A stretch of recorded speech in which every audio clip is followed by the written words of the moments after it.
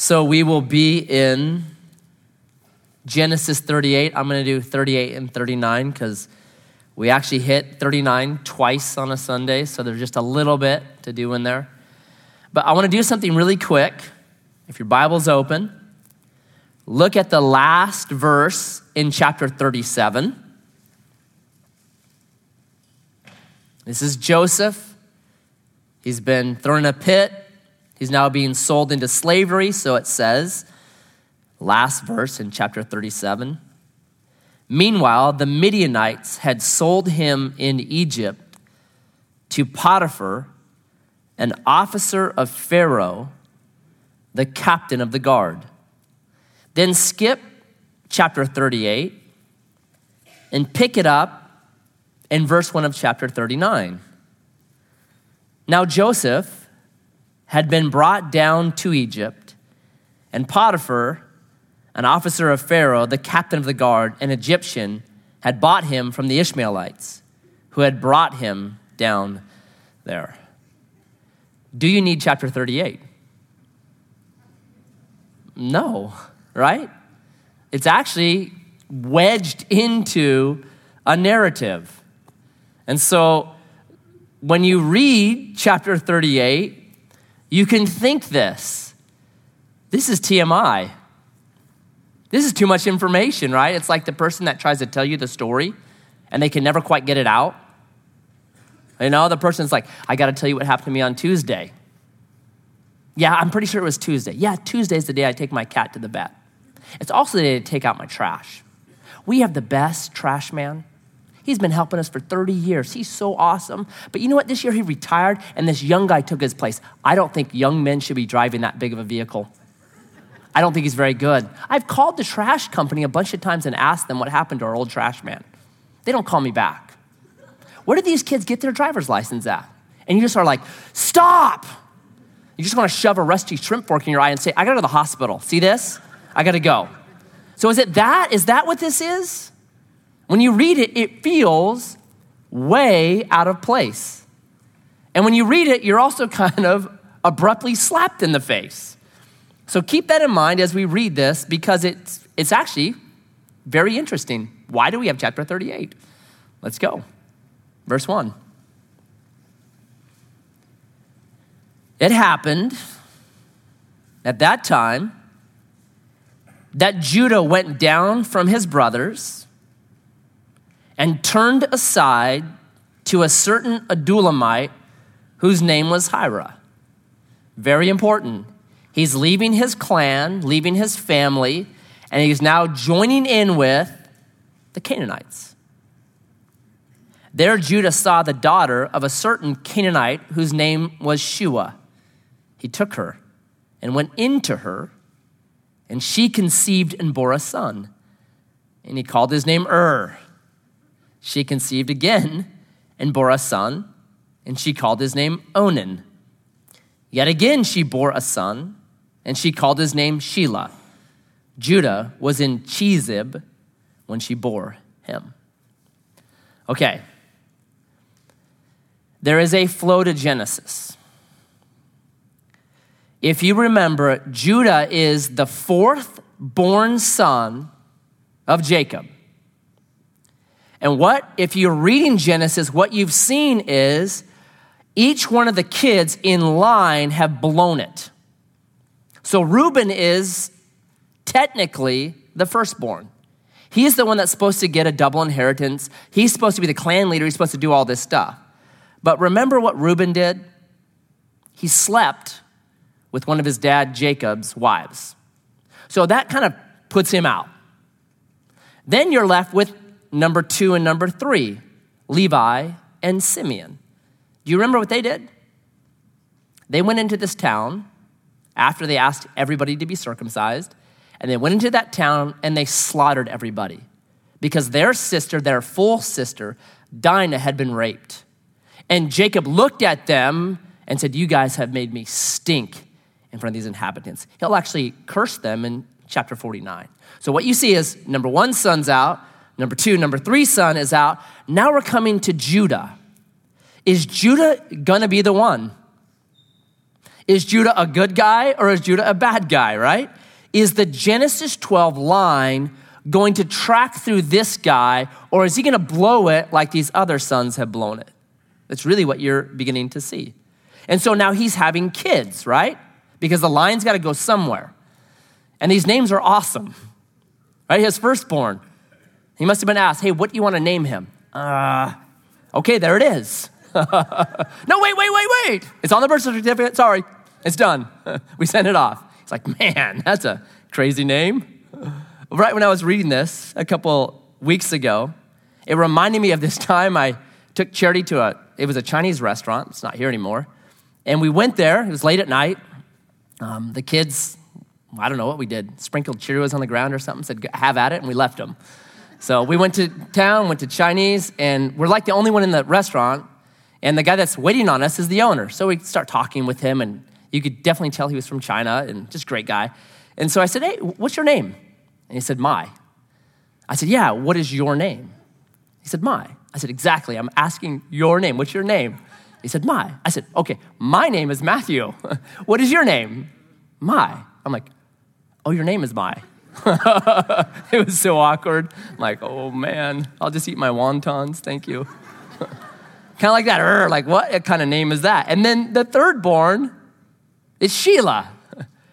She must have really wanted a daughter. She's like, that's it, I don't care. 3 sons in a row, I want a daughter. So he got picked on his whole life, I guess. Interesting, like today, have you noticed names now are very hard to determine if it's a boy or a girl? Right? The Peytons. Peyton's a boy and a girl name. Tanner's a boy and a girl name. Like you just go down. Alex. Like when I grew up, Alex was a boy.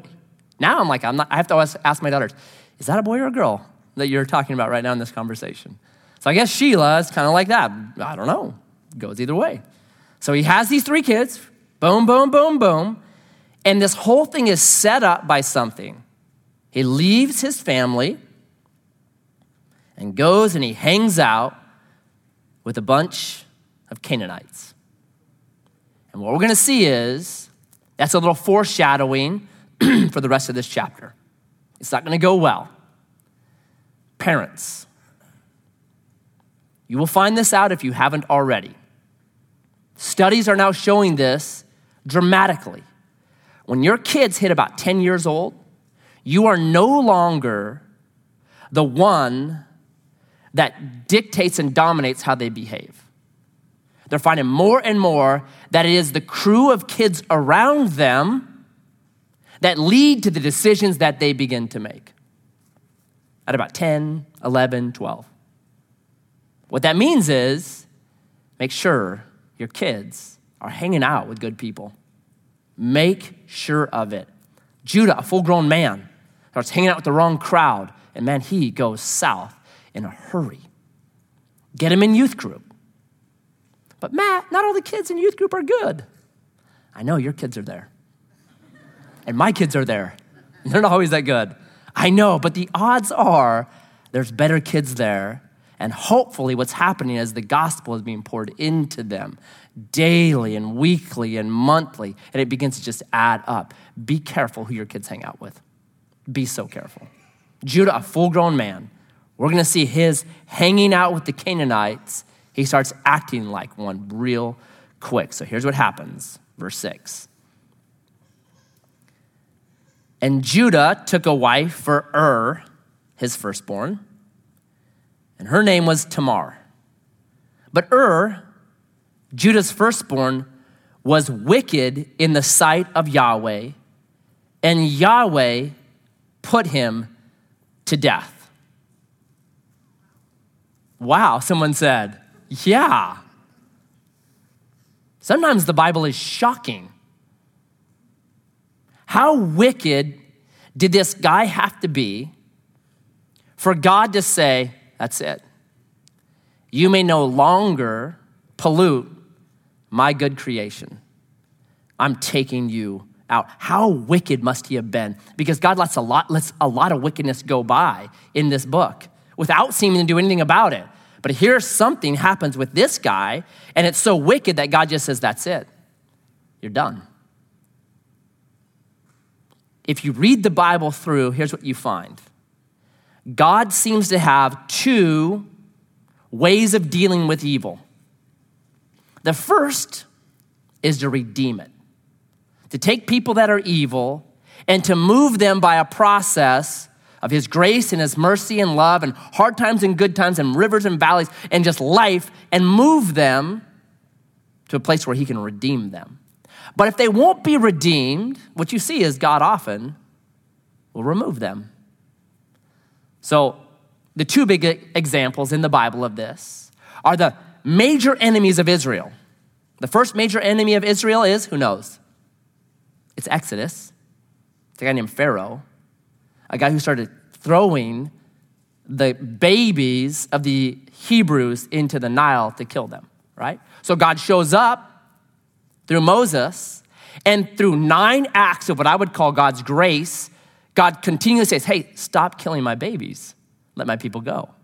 Pharaoh refuses. God gives him another chance. Stop killing my babies. Let my people go. Pharaoh refuses. 1, 2, 3, 4, 5, 6, 7, 8, 9, 10. Even his magicians are saying, listen, this is God now. This is outside. By number 4, they're like, no. This isn't just smoke and mirrors. This is God. You should listen. But Pharaoh hardens his heart and refuses. And so God finally, number 10, okay, I'm removing you. Well, you go to the next big enemy of Israel. It's called Babylon. Babylon dominates after Egypt disappears. Babylon becomes the enemy. Well, there's a really bad dude in Babylon. His name is Nebuchadnezzar. And he is full of pride and thinks he's the dude. And God hammers him, turns him into a beast in the field.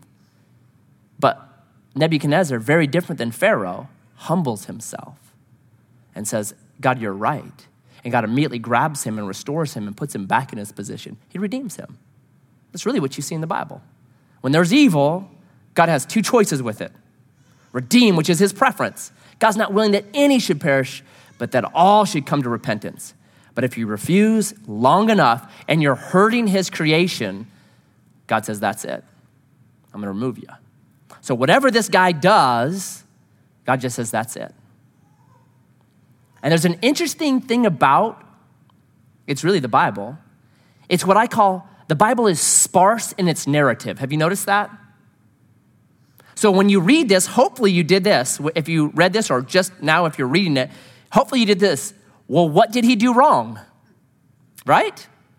That's what the Bible is actually wanting you to do. So if you remember back to Cain in chapter 4, Cain makes an offering to God, and what does God do with that offering? He doesn't receive it. We are never given the reason why. There's no explanation. Well, because it wasn't a lamb, because it was grain. Well, we know there's grain offerings in Leviticus chapter 5, so that's not it. Well, it was because of his attitude. It doesn't give us any indication of why God does not accept his offering. And then Cain's countenance falls, right? He becomes depressed and mad. It never gives us the answer to it. Now, why doesn't the Bible do that? Because here's what the Bible wants you to do. What it wants you to do right here too. It wants you to think, am I being evil in such a way that's hurting God's creation that he would have to remove me? Because if God gives a specific example here, then we're gonna be like, well, that's not me. I didn't do that one. I'm good. So the sparseness of the narrative in the Bible is there for a reason. It allows you and me to actually internalize and say, am I doing something evil? So giving the example why, we're supposed to say, if God will do this, I don't want to be on that side. God, tell me and show me if I'm leading a wicked life, where you would say it's time to remove you. That's really what it's doing, just like it does with Cain in chapter 4. So the Bible, that's the narrative tool of it. It's like the disciples. They get it right for once with Jesus. They make mistake after mistake after mistake. And then at the Last Supper, Jesus says, one of you will betray me. And it says the disciples went around, all of them saying, is it I? That's the right response. They're, if you would, tuned in to what the Bible teaches them to do. Is it I? Could I be the one? Could my heart be so depraved? Or is it I? So that's what it's doing right here. So he's wicked, he gets removed. Then Judas said to Onan, go into your brother's wife and perform the duty of a brother-in-law to her and raise up offspring for your brother. But Onan knew that the offspring would not be his. So whenever he went into his brother's wife, he would waste the semen on the ground so as not to give offspring to his brother. And what he did was wicked in the sight of Yahweh, and he put him to death also.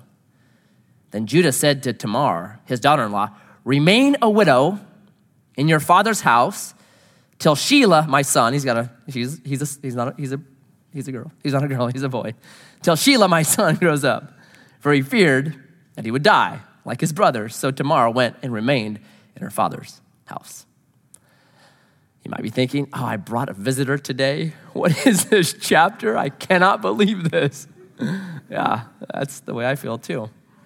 God, why in the world do you have chapter 38? It's so unnecessary. It feels that way. So here's what you have. This is called the Levirate marriage. You can read Deuteronomy chapter 25, verse 5. And the idea is this, because this is the genesis of the human race. A family could turn into a clan, could turn into a tribe, could turn into a nation really fast. And so if a husband died without having an heir, it was like shutting down the possibility, the potential for a nation. And so the Levirate marriage was, if you have a brother of the husband, he comes and raises up an heir in place of his dead brother. So you can read all about it, Deuteronomy chapter 25, verse 5. And it was much more than just that. At this time, the world's dangerous. Tribes are dangerous. People are dangerous. And a woman without a husband, without a defender, she's in a precarious spot. Eventually her father will die, and then she's all alone. So she needs family. She needs boys especially that will work until the ground and take care of her. They're her army, they're her SSI, they're her social security, they're everything. That's what a son was. So all that is wrapped up in the Levirate marriage. Now you have this kid, this boy, Onan, that could care less about that. Nah, I'm not doing that. And here's why. When his dad, Judah, dies, he didn't want to have to divide the spoil with this other family. He wanted it all for himself, right? So he's like, no, I'm not going to raise up because it won't be my son. And when my dad dies, the inheritance it'll be divided out for that one. So if we can just cut off that line, hey, I get more cash, I get more money. So he's a very greedy, selfish, uncaring individual about this woman and her future. And so God says, that is wicked in my eyes. I'm done with it. Pretty brutal. So he's gone. So he has sex without any care about her situation. Oh, he'll have sex with her, but he's not going to raise up an offspring for her. He's not going to care for her. All right? So it's just a bummer. So now Judah is like, okay, is dead. Onan's dead. I got one last shot at this. And this gal seems like a praying mantis or a black widow. It's not happy. So he's like, hey, just hold on for a little while. And when Sheila's old enough, we'll talk then. But there's no way he's given his third son to her. All right? So that sets up the story. Verse 12. In the course of time, the wife of Judah, Shua's daughter, died. When Judah was comforted, he went up to Timnah to his sheep shearers, he and his friend Hira the Adullamite. And when Tamar was told, your father-in-law is going up to Timnah to shear his sheep, she took off her widow's garments and covered herself with a veil, wrapping herself up, and sat at the entrance to Enaim, which is on the road to Timnah, for she saw that Shelah was grown up, and she had not been given him to marriage. When Judah saw her, he thought she was a prostitute, for she had covered her face. He turned to her at the roadside and said, come, let me come in to you. For he did not know that she was his daughter-in-law. She said, what will you give me that you may come in to me? He answered, I will send you a young goat from the flock. And she said, if you give me a pledge until you send it, literally he interrupts her. She's not able to finish. What pledge shall I give you? She replied, your signet and your cord and your staff that is in your hand. So he gave them to her and went into her, and she conceived by him. Then she arose and went her way, taking off her veil. She put on the garments of her widowhood. How about that? And the plot thickens. You thought the last section was bad. Here we go. All right. So here's what Judah's doing. He's become a Canaanite. So if you read Canaanite literature and you go back to this time when the men would go and shear their sheep in order to ensure that the sheep would have lots of offspring and lots of babies, they would go to a temple prostitute and have sex with a temple prostitute because that would ensure that their sheep would also have lots of sex and make lots of babies. Isn't that, who invented that religion? What kind of religion can we think up here? We're out here, sheep. How about this one? I mean, you're just like, oh my goodness. I know who invented that. All right. So Tamar knows this. She knows he's become a Canaanite. She knows he's taking these things. So she goes and she plays the part. She sits out there like a temple prostitute, waits for him to come across her. And when Judah sees her, he starts to talk with her, and then he just gets fired up. Like he's interrupting her. The Hebrew's very abrupt at this point. Let's go right now. And she's like, okay, what will you give me? Literally, here's what he gives her. His wallet, his credit card, his bank account number, his debit card with his PIN number. Right? That's how heated up he is. What do you want? I don't care what it is. I'll give you it all. I mean, this is crazy. It'd be like this. So like a week ago, I picked up Elijah at OFA, and I'm walking up. They're on 6th and G, and there's a couple of homeless guys underneath it's got a really big kind of covered area, and they're both sitting there, and I walk by and they go, hey, you got any spare change? No. He goes, I take debit cards and PIN numbers. It'd be like me saying, all right, here you go, buddy. Just take $1, right? I mean, he's nuts here. What he does right here, he gives everything to her. He's full of lust. The thing with sin is it's very expensive. It's the most expensive thing you will ever do. It's going to cost him. It's going to cost him, right? So there we have it. Plot continues. When Judah sent the young goat by his friend to take back the pledge from the woman's hand, he did not find her. And he asked the men of the place, where is the cult prostitute who is at Enaim at the roadside? And they said, no cult prostitute has been here. So he returned to Judah and said, I have not found her. Also, the men of the place say, no cult prostitute has been here. And Judah replied, let her keep the things as her own, or we shall be laughed at. You see, I sent this young coat and did not find her. So now he's like, oh, great. She's got my wallet. She's got my signet ring. She's got my debit card. Oh no, call Bank of America. This is not pretty. Oh, great. 24. About 3 months later, Judah was told, Tamar, your daughter-in-law, has been immoral. Moreover, she is pregnant by immorality. And Judah said, bring her out and let her be burned. Our sins always look worse on other people, right? He had just done the same thing with her. He'll find out later. He didn't go burn himself, but burn her to the ground. Our sin always looks worse on others. And as she was brought out, she sent word to her father-in-law, by the man to whom these belong, I am pregnant. And she said, please identify whose these are, the signet and the cord and the staff. So we just went Jerry Springer, right? You're the father-in-law. The paternity test now shows you're also the father, okay? You're both, all right. Oh, man. Then Judah identified them and said, she is more righteous than I, since I did not give her to my son Shelah. And he did not know her again. When the time came of her labor, there were twins in her womb. and she was in labor. One put out a hand, and the midwife took and tied a scarlet thread on the hand, saying, "This one came out first." But as he drew back his hand, behold, his brother came out. And she said, "What a breach you have made for yourself." Therefore, his name was called Perez.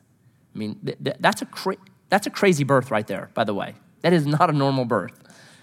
Afterward, his brother came out with a scarlet thread in his hand, and his name was called Zerah. Okay, you can see why in Sunday school, they skip this story, right? It's an easy segue from 37 to 39. We'll just skip that story. I'll mention this one more time, and hopefully you're getting this in Genesis, because we can easily in our mind look at the patriarchs and we can imagine them as these heroes and these great people and the founding fathers, and they're wonderful and they're awesome. Do you still think that about the patriarchs? Right? Judah, his name means praise, right? The Lion of the tribe of Judah.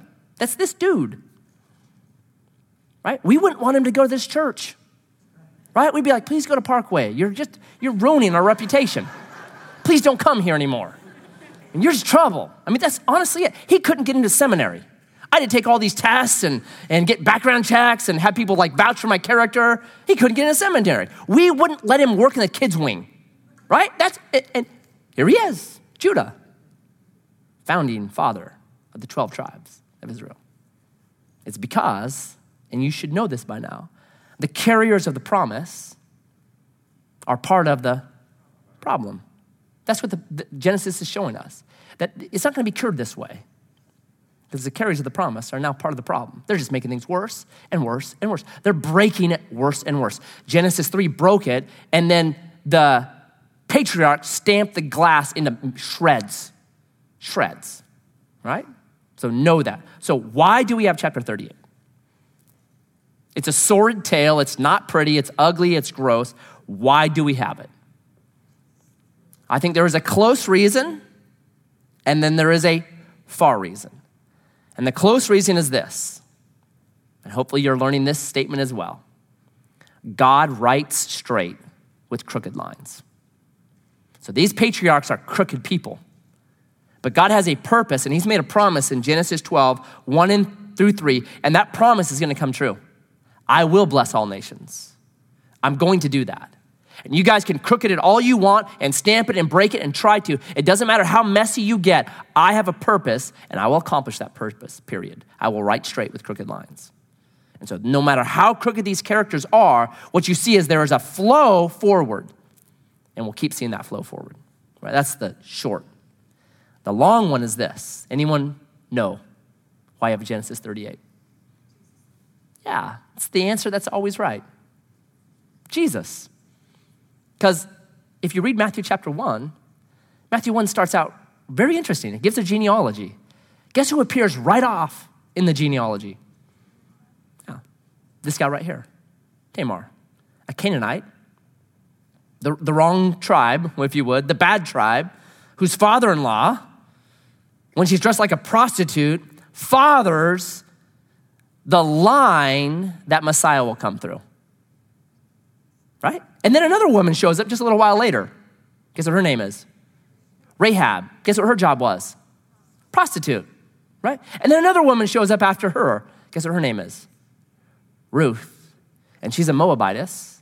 And the Moabites are a tribe that were produced when Lot was seduced by his daughter. Not pretty, right? And then there's another one. Her name isn't even mentioned. She's just called the wife of Uriah the Hittite, right? It's literally saying sin. There's sin right here. Not David's wife. It's the wife of Uriah the Hittite, because there's adultery and murder and lying there. So what you have is you have this zoom in of scripture on the family tree of Jesus, and the highlighted people are the wrong people. Are they not? It's shocking even to us today. It would be scandalous 2,000 years ago. You would not, genealogies are never complete. You skip to the important people. That's what you did. But Matthew does the opposite. He highlights all the wrong people. And Jesus never seems ashamed of his family tree. In fact, Hebrews 2:11 would say, I'm not ashamed to call you my family.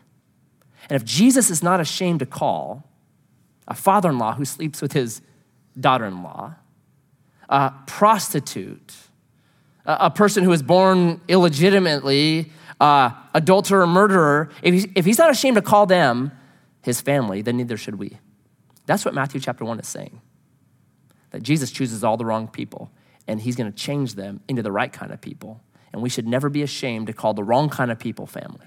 That's what Matthew 1 is all about. It's a brilliant, brilliant chapter. And chapter 38 is showing the line of how Tamar scratches and claws her way to keep the line of Judah going. Amazing woman. It's a brilliant chapter. And then lastly, one other point before we move on.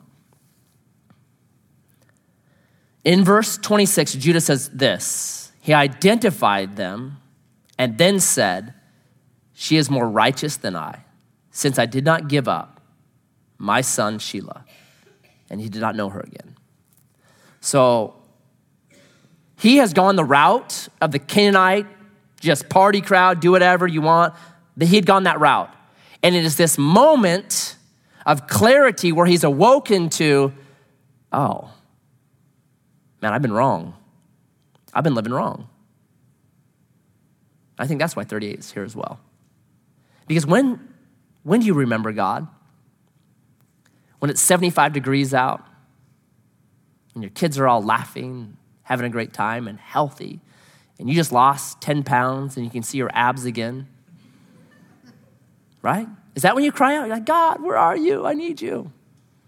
No, it's moments like this. And sometimes the slap of sin reminds us of the face of God. And that's what you see, I think, in verse 26. So, quite a chapter, chapter 39. And there's also one final thing.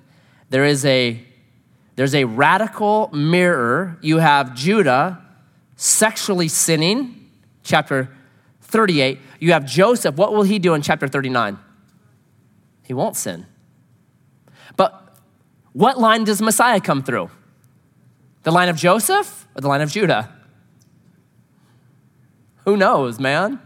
Grace. Grace is a strange thing. I'm choosing Joseph. Man, he's my dude. Not Judah, chapter 38, but God doesn't do it that way. Why? I have no idea. I have no idea. Because God's grace is something mysterious and marvelous and brilliant. And when you receive it, you love it. When you receive it like Judah, you love it. So Joseph seems to have earned it, and yet he's not. It's amazing. We'll talk more on that later. So verse 1, we'll go real fast.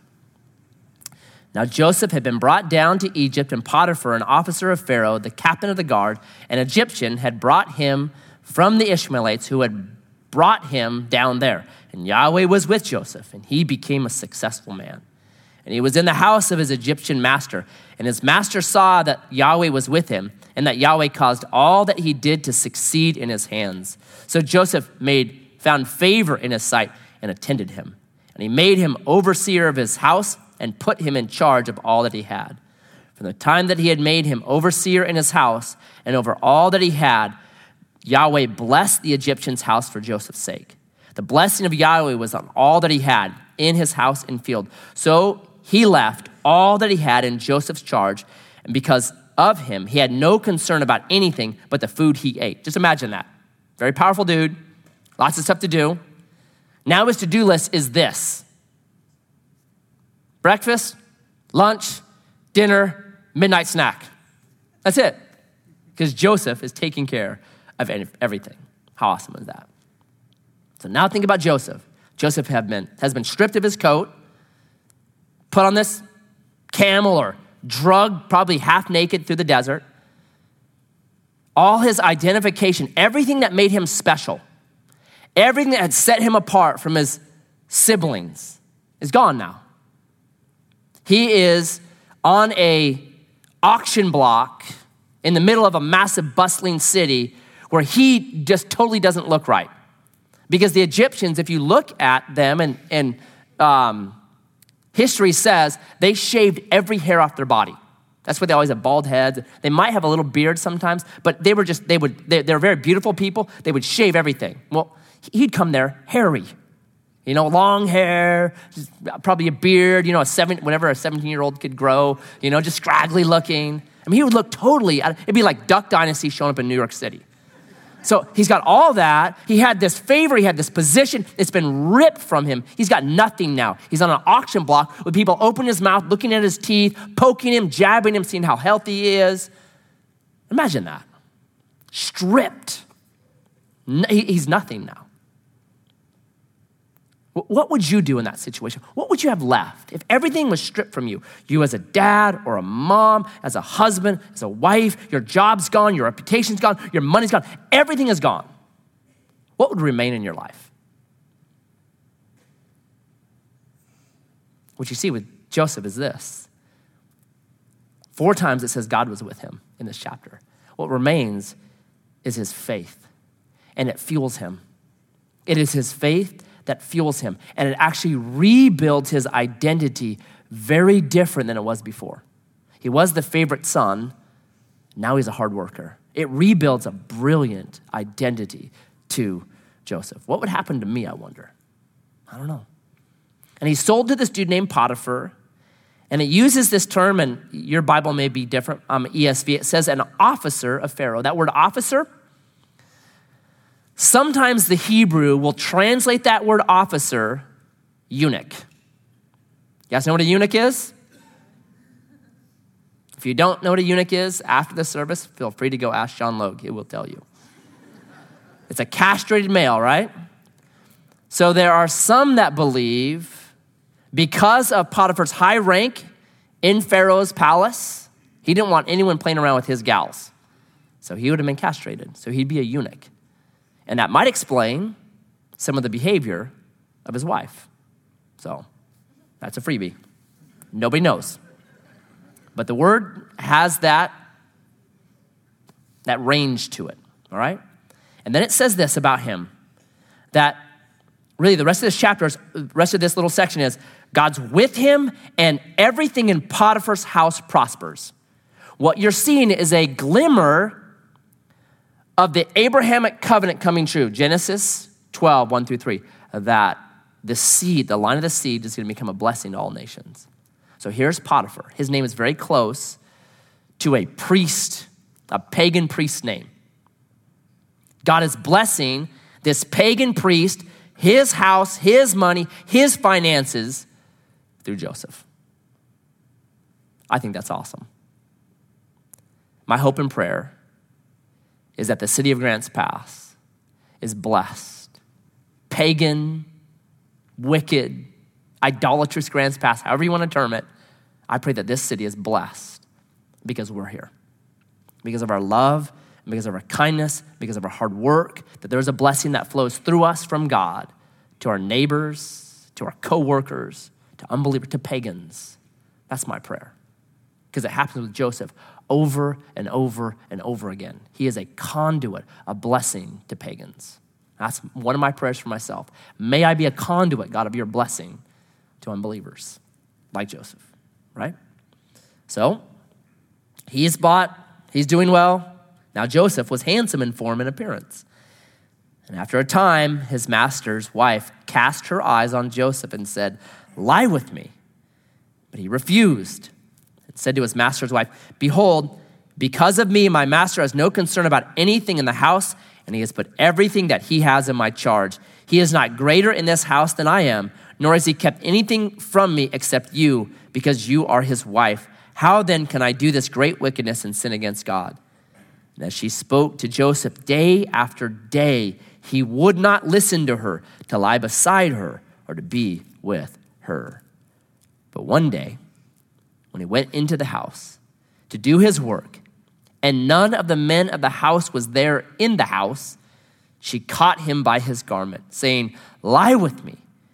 But he left his garment in her hand and fled and got out of the house. And as soon as she saw that he had left his garment in her hand and had fled out of the house, she called to the men of the household and said to them, "See, he has brought among us a Hebrew to laugh at us." That word laugh, if you remember Isaac in chapter 26 was laughing with Rebekah in the field, but it wasn't laughing. Do you remember that? It doesn't matter. It's not. The connotation of it is sexual. That's what I'm trying to say. So Isaac had lied about Rebekah, say to the Pharaoh again, said, hey, to Abimelech, she's my sister, right? Did the same thing as dad did. And then one day Abimelech's like looking out the window and he sees them laughing together. And he's like, hey, she's your wife, okay? They weren't laughing together. He wouldn't be like, hey, you guys told a good joke, you're married. No, that's not what he saw. Anyways, it's that same word. So she's saying it has a sexual connotation. But very often the Bible or translators seem to be shy on things like that. So I should have just stopped myself. I just said, cut it off. They don't remember. It's okay. He came in to lie with me. That's it. Now you're seeing the connotation. He came in to lie with me, and I cried out with a loud voice. And as soon as he heard that I lifted up my voice and cried out, he left his garment beside me and fled and got out of the house. Then she laid his garment by her until his master came home. And she told him the same story, saying, the Hebrew servant whom you have brought among us came in to laugh at me. Okay, that doesn't even make sense, right? I mean, it's like, I just think, he didn't, it's silly. I'm going to cut it off this time. But as soon as I lifted up my voice and cried, he left his garment beside me and fled out of the house. Okay, so you see the anatomy of sin here. Verse 7, she cast her eyes on him. The next verse is, she has a conversation about it. And then verse 12, she takes hold of what she wants. Does that see, speak, take hold? Does that ring a bell with anybody in Genesis? How about Genesis 3? She saw the fruit, had a conversation with Satan, and then what'd she do? She took hold of it. It's the anatomy of sin. It's the way it works. It always begins with your eye. You see it. And so if you read the Bible, what you'll see is there are these times that the authors are reflecting back on Genesis, really, on the anatomy of sin. And so they'll say this, Job 31:1. He says, I have made a covenant with my eye not to look at a handmaid. Why? Because he knows Genesis 39 and Genesis 3. It begins there, so I've made a covenant with my eyes. I'm not looking at that. Or the Psalm, over and over in the Psalms. Psalm 103, 101, verse 3 says, I will put no wicked thing before my eye. It's a great verse to put on your computer or your TV or your smartphone. I'll put no wicked thing because that's the route of sin. That's the anatomy of sin. It starts with your eye. And then you have a conversation about it. Well, it's not that bad. Well, everyone else is watching it. Right? And then you take hold. It takes hold of you, literally. Right? So if you look at this, who's actually the slave in this chapter? Who's enslaved by something? Joseph's free. It's this gal that's enslaved. She's this high society. It was probably a very powerful marriage. It was a marriage of convenience and power. But she's enslaved. She's trapped by it. And she's a shadow of a person that now the story just ignores, just forgets her. She's you're gone now. You're gone. You don't even matter anymore because of how you're consumed by this. These are how empires fall, right? It's sex. Man, that is the way it seems like you read Greeks, Romans, Chinese, whatever it is. It's sex. That's how people fall. It seems like every day now, there's some new person that is in the news because they got entrapped with their eye in a conversation and sexually assaulting, and now they're falling because of the same thing. Sex, look out. So maybe you've heard of D.A. Carson. He isn't a professor at Western, but he would come up and do like special talks and stuff. Really brilliant guy. And he has this thing he says. where he took a class in seminary, and he said it was the most boring professor he'd ever had. Just put you to sleep, don't have any sharp objects on your desk because you're going to poke yourself. Like that guy. He said, but I'll never forget when he said, I'm going to teach you guys today how to counsel women. I've got the 10 commandments of counseling women.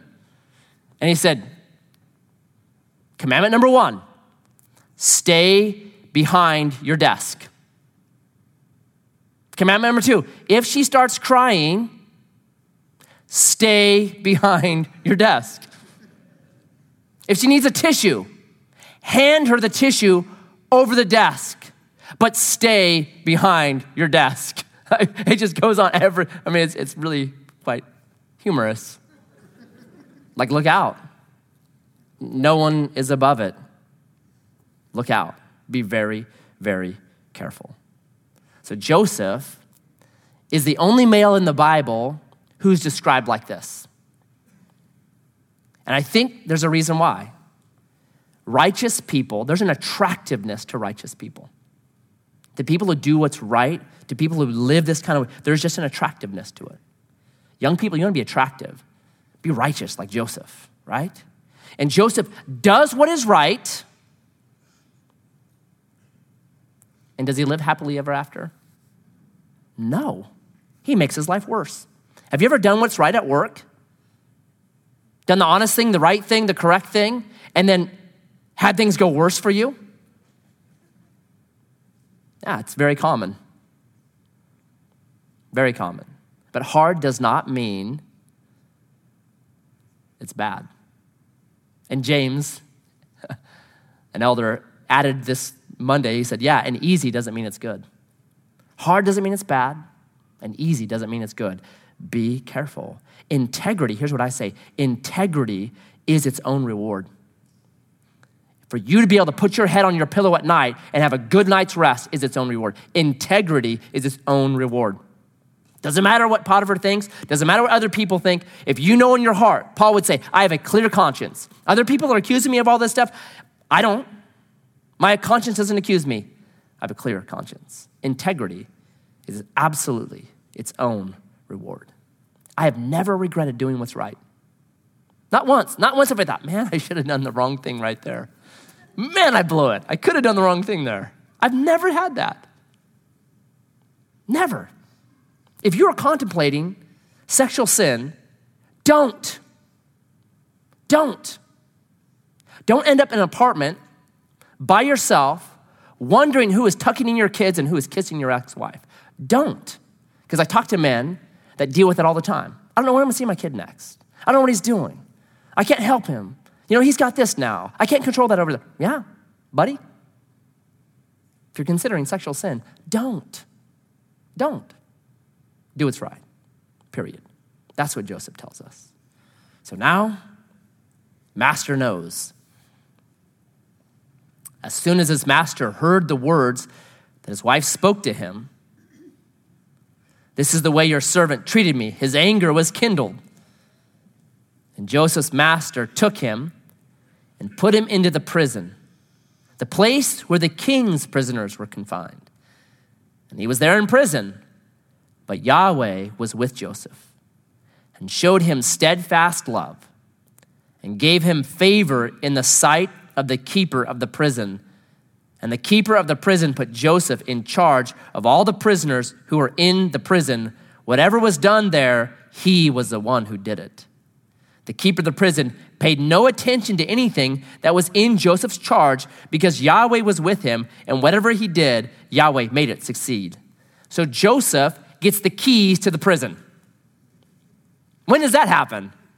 Imagine that today, man. There'd be mattresses on fire and everyone would be gone, right? They give Joseph the keys. He does it all. This is amazing. So Potiphar hears the story and he gets angry. Who does he get angry at? No one's sure. Because if he was really angry at Joseph, he would have lost his head because that was the punishment for rape. You know who his anger may have been kindled at? His wife. He may have known what his wife was about because he doesn't throw him in the bad prison. He throws him in the king's prison, right? It's the nice prison. We have those in America. I read an article, I don't know what it was, 6 months ago on Bernie Madoff. Remember him? He made off with $65 billion. That's how I always remember him. He made off with $65 billion, and it caught up to him. So they went and followed up with him in the prison he's in right now. And it was just hilarious. I'm like, dude's got it good. So they said he had cornered the market on hot chocolate in prison, and he had sold it for a profit. I'm like, dude, I mean, why do you even get hot chocolate? Right? You rob people of $65 billion, and now you're robbing prisoners of their money for hot chocolate. I mean, it's just crazy. He's got a TV. He's got it going on. He's like the hero to everyone in there. Dude, you made off with $65 billion? I stole like 1,000. Dude, that's so awesome. Like, this is ridiculous. No, that's the prison that Joseph's in. Super cush. Maybe he corners the market on hot chocolate. I don't know. But it's not bad. And I think Potiphar knew, nah, that's my wife. But because of power marriages and politics, he can't say that. He's got it, okay.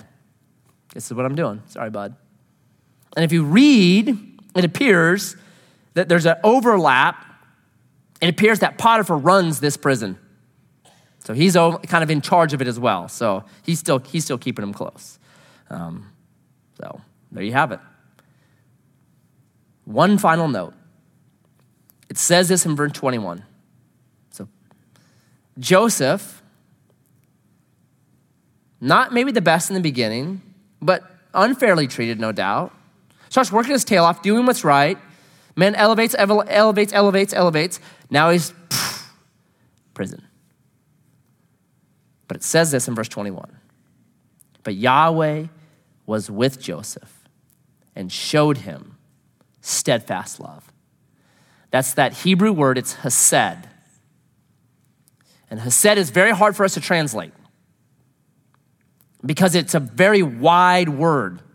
It can be translated faithfulness. It can be translated kindness. It can be translated grace. It can be translated covenant love. It's wide. And here's the best way I think you can think about hesed. It's this. It's God will be what you need no matter what you are. That's hesed. Doesn't matter how crooked, how bad you are, God's going to still be what he knows you need. And so Joseph, at the very bottom, it says that God's hesed was there. In life, we don't need the absence of hard days. We need the presence of God's hesed. That's chapter 39. We don't need the absence of hard days. Just because it's hard doesn't mean it's bad. What we need is God's presence. And you can flash forward to a guy named Paul at the very end of his life when he's in prison. And he says, everyone has forsaken me, but God strengthened me. That's what we need. Corrie ten Boom, you read her story. You don't know Christ is all you need until Christ is all you have. We don't need the absence of hard days. What we need is the presence of God's hesed. So a prayer I've been praying every morning recently is that 1 Kings 3 prayer of Solomon. Jesus, this day, give me a listening ear so that I might rule well. Give me your presence. Go with me this day so I might rule well in Grants Pass, in my family, with my kids, in my marriage. Help me to do that because I need your presence. And so Jesus, even this day,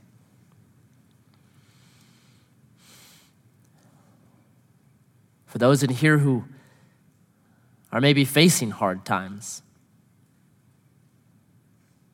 maybe like Judah, having made poor choices, I pray that they'd have a